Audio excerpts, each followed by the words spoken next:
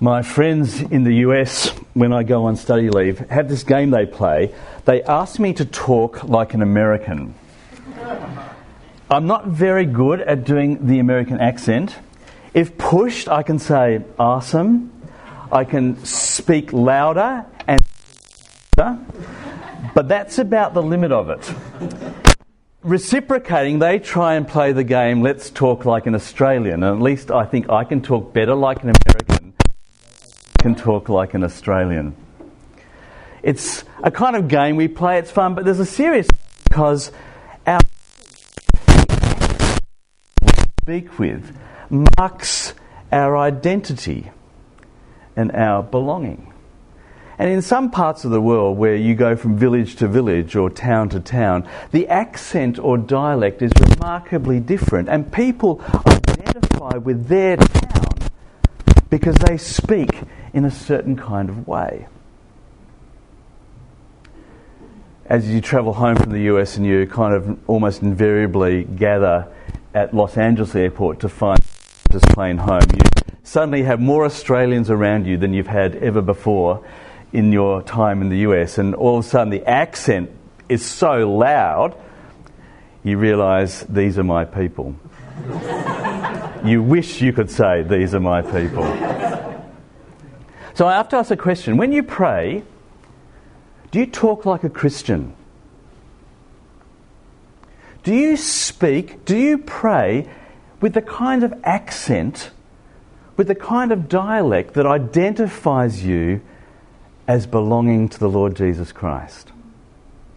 Or do you pray accidentally, perhaps, like a Buddhist or like an atheist? How does it sound to pray like a Christian? How do you learn to pray? Were you ever taught to pray? In many of our churches, public prayers are falling out of fashion. One of the great ways traditionally Christians have learnt to pray is by hearing how others in churches pray. David Bebbington is an historian. He's working in Scotland, and he's kind of got a bit of what's the word I'm looking for? ADSD. He kind of is always engaged. His mind is so active. And when he travels the world, visiting churches, lecturing and preaching, for the last 30 years he's written down what he's experienced in every church service that he's attended.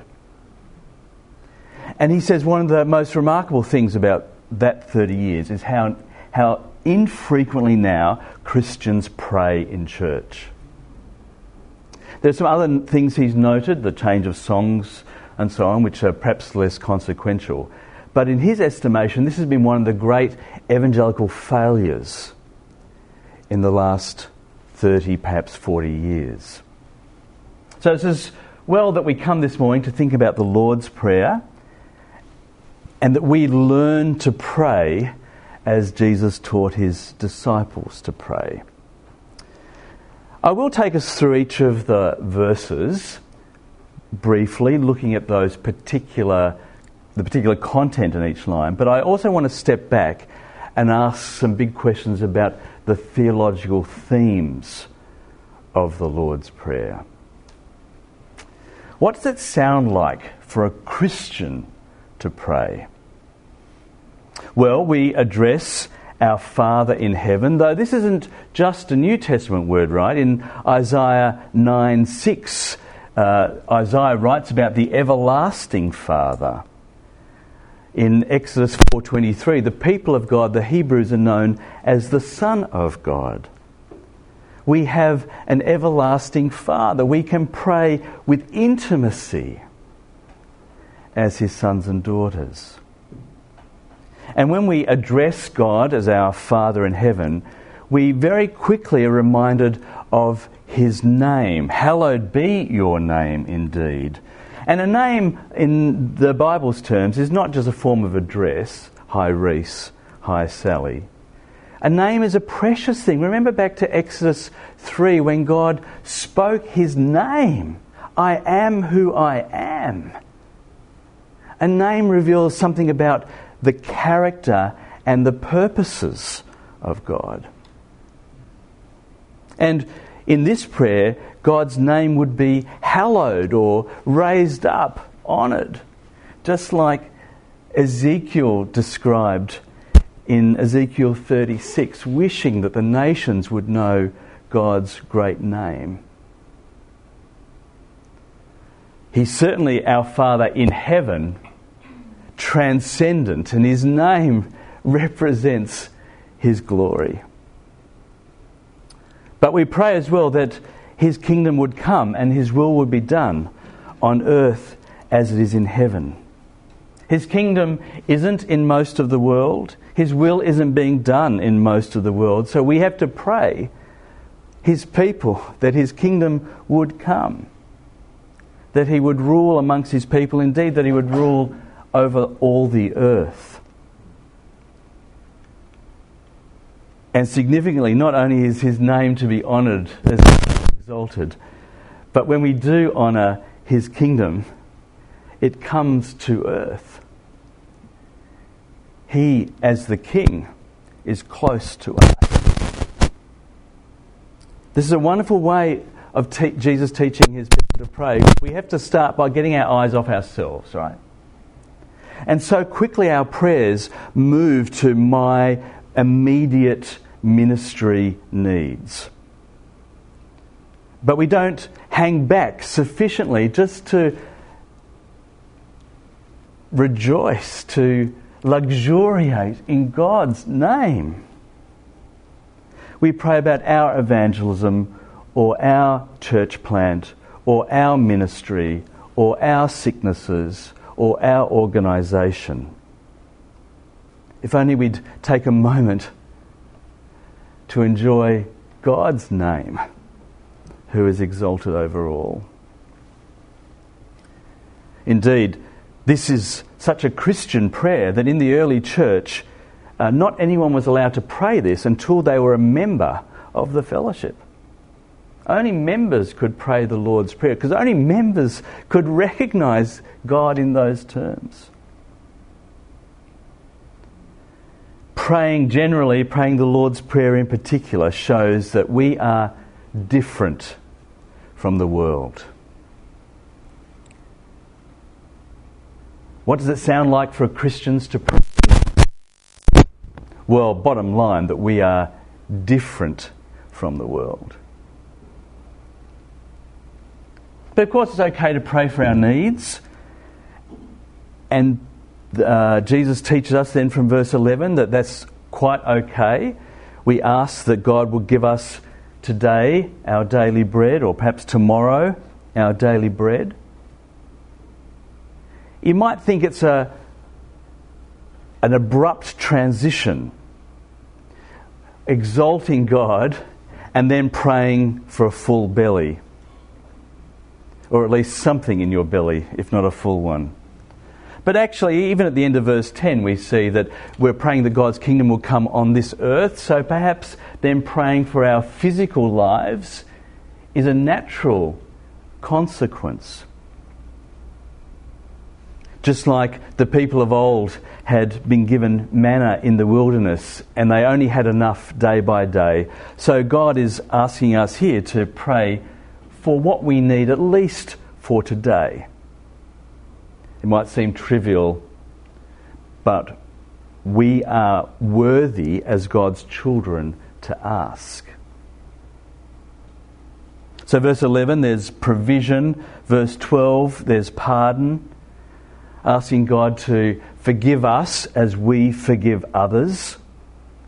Practicing forgiving others is kind of baseline Christian obedience. There'll be no shortage of people who'll sin against you and me in our lives. So practicing forgiving them is practice for receiving God's great and costly gift as well. It's interesting that in the Lord's Prayer and in the Lord's Supper in Matthew's Gospel, those two occasions when Jesus is asking us to do something repeatedly, pardon for sins, forgiveness for sins, is at the heart of what Jesus wants us to remember. Surprisingly, of course, in an ancient shame culture, the way forgiveness is being talked up. And in verse 13, protection. We're praying for provision and pardon and protection, that God would not lead us into temptation but deliver us from the evil one, as in this NIV version, though the prayer book version is slightly different.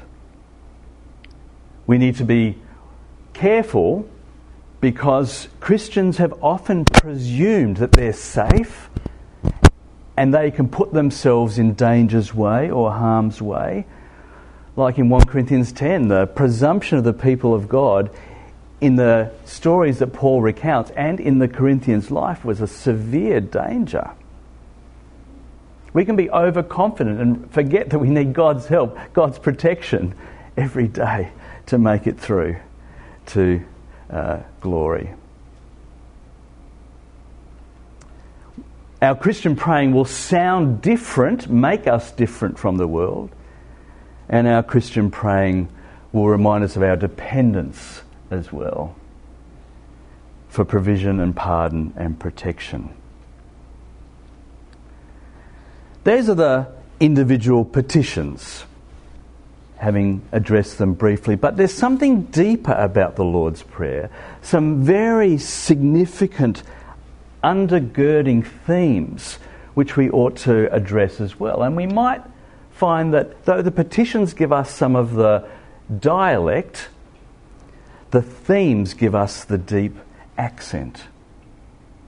For in this prayer, throughout and in individual verses more particularly, we're reminded that God has a program. The theme of time or timeliness comes to the surface in a number of places in this prayer. For Jesus himself, in praying in John 17, knows that the time has come. The Father will glorify the Son, and the Son will glorify the Father. There's a plan that God has for the world. There's a goal in history, and it's the kingdom coming.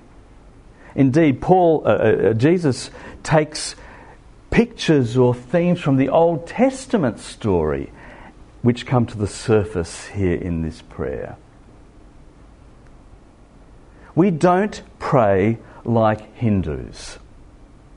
We don't believe that history is cyclical. We pray like Christians. We believe there's a beginning and a middle and an end. There's a purpose and a plan, and we're part of it. Though Christians often miss those big plans in their prayers or in their sermons or in their discipleship. I just read a book for my quiet times written by Billy Graham on the Beatitudes called Happiness. And it's a remarkable book. It was a series of sermons that he preached over the years. There's lots to commend it. Amazingly, there was almost no eschatology in the exposition of the individual Beatitudes. It was all about me finding fulfillment now, but nothing. It was breathtaking, nothing about God's big plans for a people that is shaped after his character. It's very easy to leave time-tabling out of our prayers. So please, in your praying, publicly or privately, make sure you keep injecting into your prayers something of God's plan. And you'll find it's actually motivational for other people to hear and inclusive. People love being part of something bigger. That's why we still go to the stadium and don't just watch the game on TV. And after my sermon this morning, there'll be opportunities for us in twos or threes around to pray. So please keep that in mind as you pray. Position your requests in a broader theological or perhaps eschatological context. In the Lord's Prayer, we're praying that the kingdom would come. We're praying for our daily bread. We're praying for the future and our deliverance. But it's not just the theme of time, there's also the theme of space. Did you notice how often the physical world is addressed in the prayer? Heaven is coming down to earth. The physical and the spiritual overlap. We're to ask for our daily food, our daily bread. Human physical desires are good.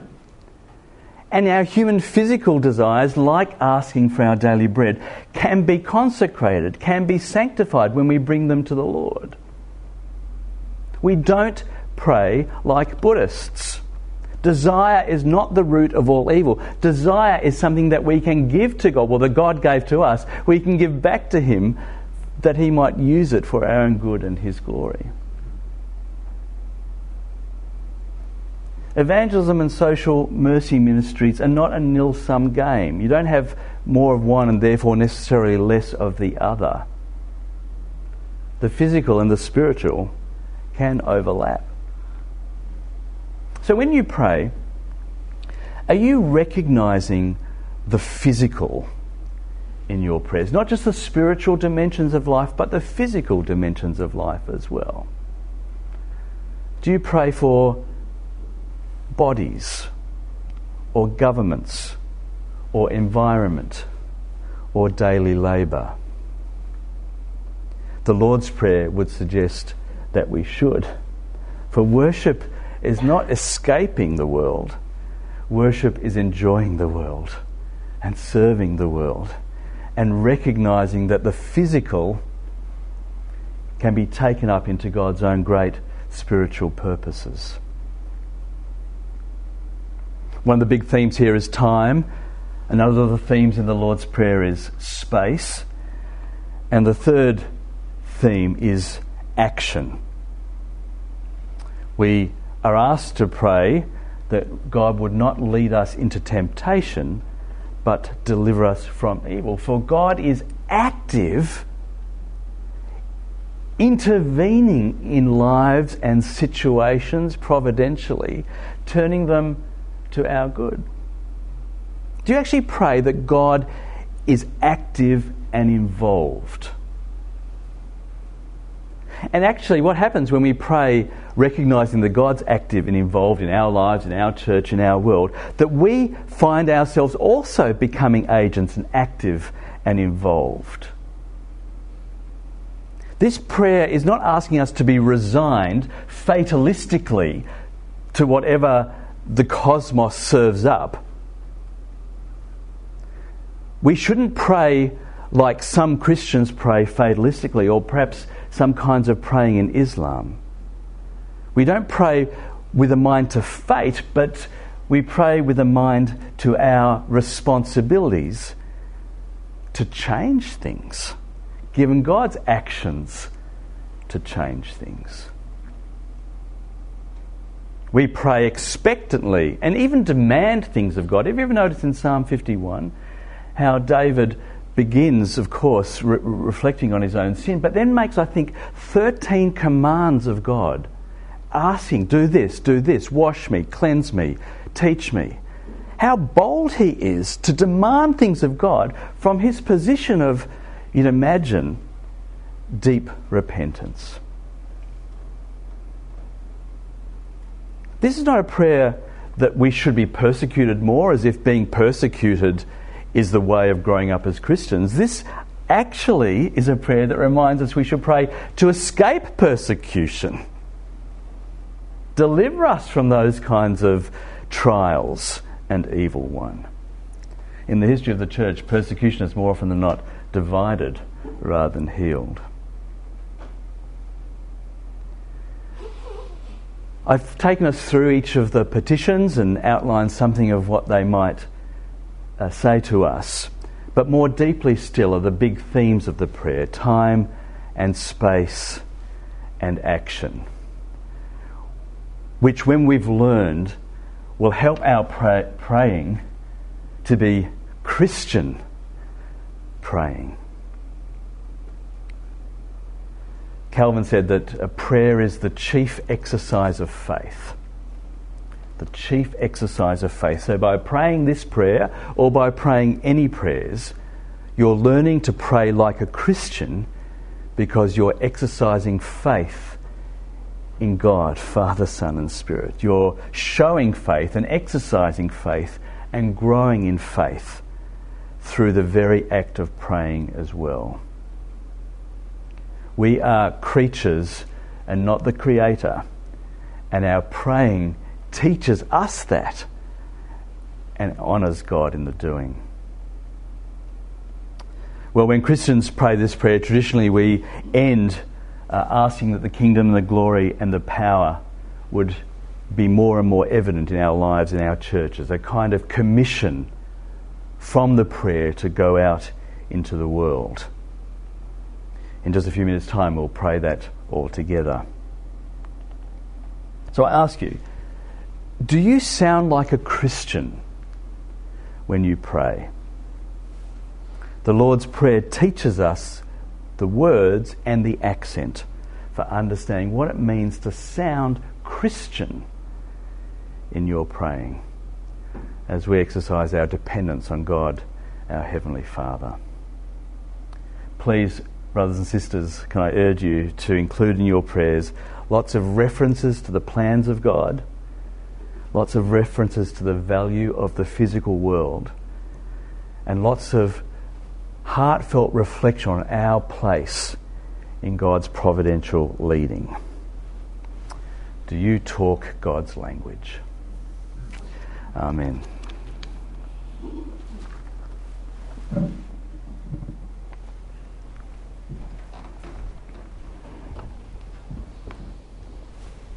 Going to put into practice what Reese has been talking about. And I just wanted to pick up a